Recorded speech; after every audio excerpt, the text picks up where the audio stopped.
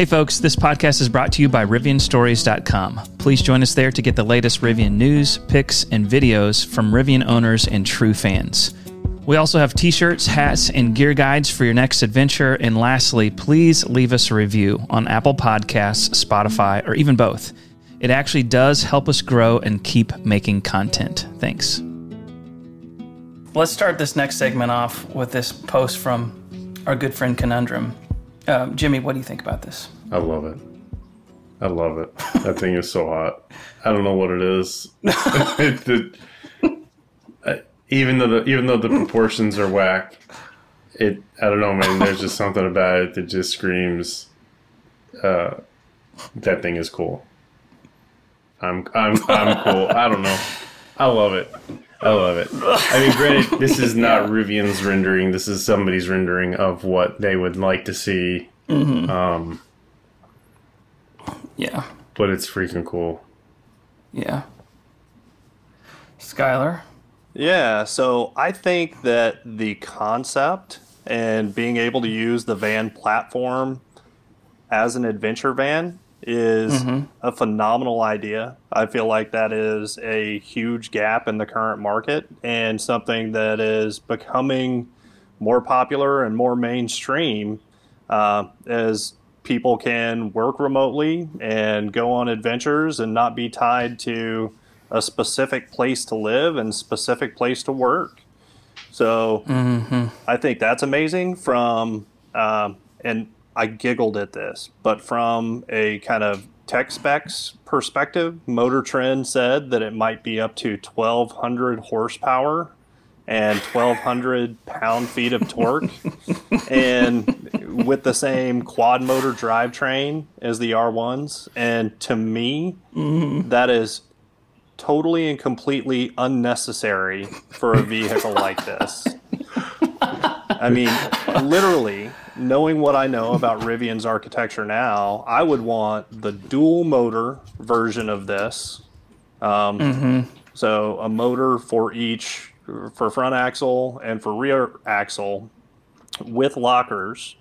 And Rivian has already quoted specs of around 600 horsepower for that, which is more than enough for a for a big van like that, in my opinion, because you're not going to go and carve canyons in a big lifted, high center of gravity van. So I thought that was a little crazy, and I don't know. Maybe there's buyers for that I'm just not aware of. I'm not sure. 1,200 horsepower. Yeah. I mean, hold on, kids. I think Murdoch and adapt it as a school bus and get kids to school really, really fast. I mean, dude. Yeah, what are you gonna say, Jimmy? I think that Murdoch would disagree with you. Dude, I think Murdoch. You know what? That Murdoch is the render that. Yeah. I totally agree, though. The render that we really need is the A-Team graphics on the side of that van. Yes. It is such an interesting hodgepodge. So you have the 21-inch wheel cover design. Then you have just obviously the R1 nose, but short. And then this top part reminds me more of the actual Amazon van, which is the real news of the day, which we're kind of getting some of this leaks from that, okay, this might be in the works and whatnot. And then, Skylar, were you just saying before we started recording that we're so used to seeing this so much shorter that throws us off too? Yeah. But it's such an interesting... You know what? I feel like if you look at it from the front entire back, it looks good, even those taller proportions. However, the regular R1 nose that they put on it just does not look right. I would love to see the DRL and the stadium headlights, but almost in a cab over type design, because that would give you better approach angles. And cab over designs have phenomenal visibility, so you could still have that Rivian aesthetic, but the little stubby nose is what absolutely throws me off about this one.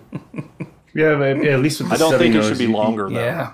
Yeah, at least with the stubby nose though, you still at least get some frunk storage, especially if they did the old doghouse design, the old doghouse designs of like the Ford Econoline and of like I think the whatever Dodge called their van back at their big 1500 series van, to have that doghouse style design to give you a surprisingly large frunk in such a short nose. Gonna have to have the camp kitchen in the back of this one. Well, so Kyle, that's exactly where I was about to go next. I feel like the possibilities with a platform like this, with regards to, I mean, I would love to see it modular in, for lack of a better term, where literally you could kind of pick seating and or RV type style components to put in there and configure them kind of how you want them.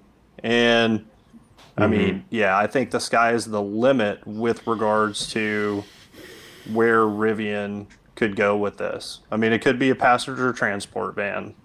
It could be, you know, an actual camper van. I mean, I thought that it's funny that this render had a rooftop tent on top. And it's like, if you got a big van, what are you doing sleeping in a tent on the roof? It's definitely got the Alex Honnold guy all over it for sure. This is his deal.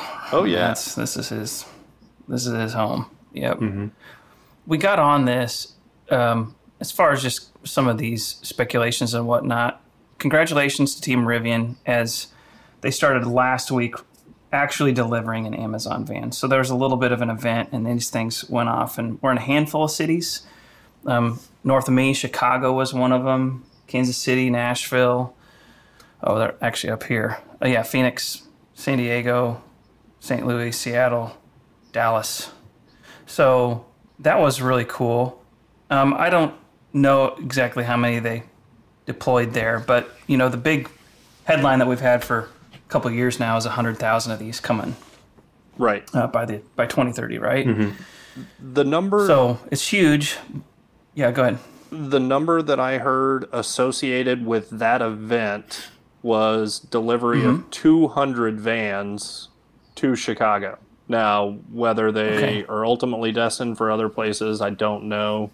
But that was, I believe, the first bulk delivery of production Amazon Prime vans. So here's a snippet. We'll certainly have many thousands of vehicles on the road by the end of this year, but not providing a specific number. Right. What are some things that came out of this? Just some things that you guys want to highlight, and I'll put this up on the screen for the YouTube audience. And for those listening on the podcast, we'll probably get through some of this as well, audio only, that is.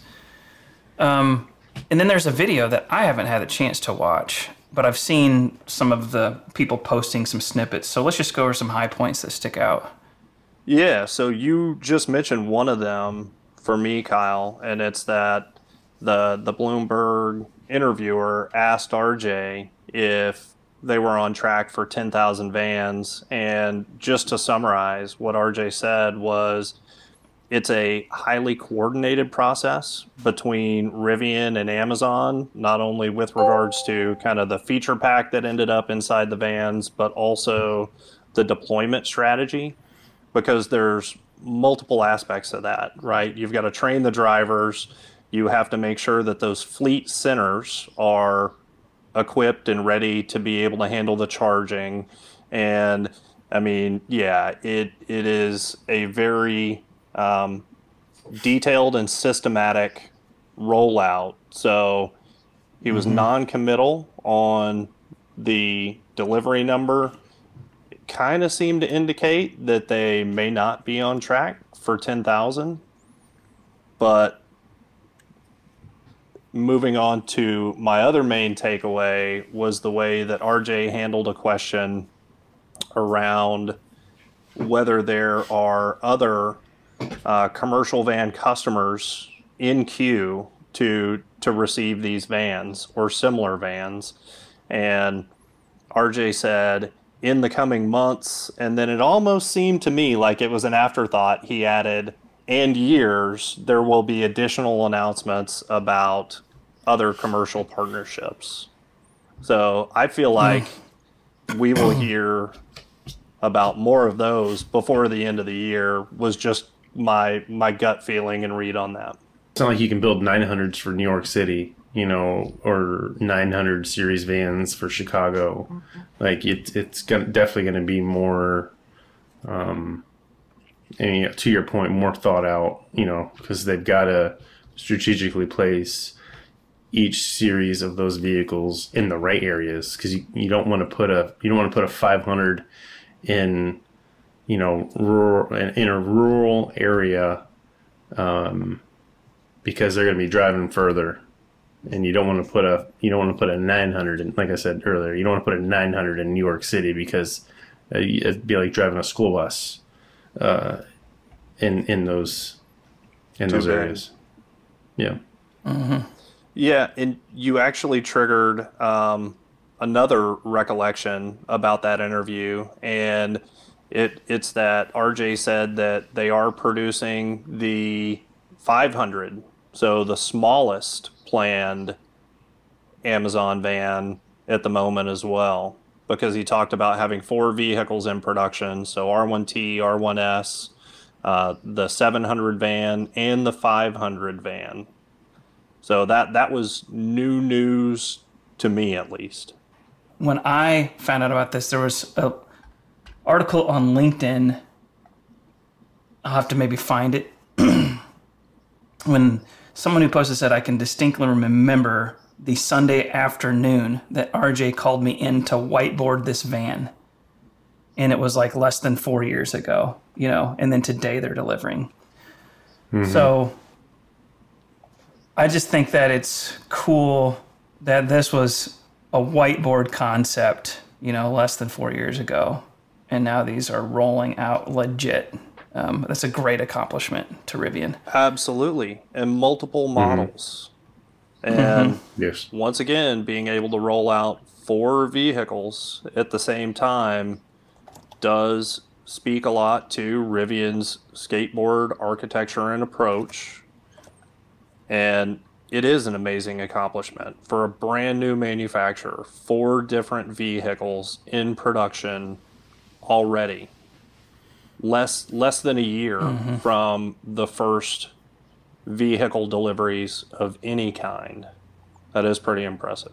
So here's one other interesting tidbit, and I know we heard this a long time ago, and it had nothing to do with the coverage this last week, but Amazon picked the look of this van. So the Rivian standard commercial van offerings should have a different look. And, the Amazon vans definitely do look friendly and kind of cartoonish. I feel like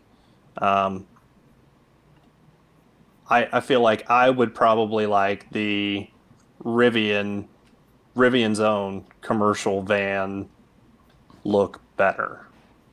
Mm-hmm. Let's coming back to this fleet page here to see somewhere there was kind of maybe a few little clues. Well, I mean, is this a clue over here or not?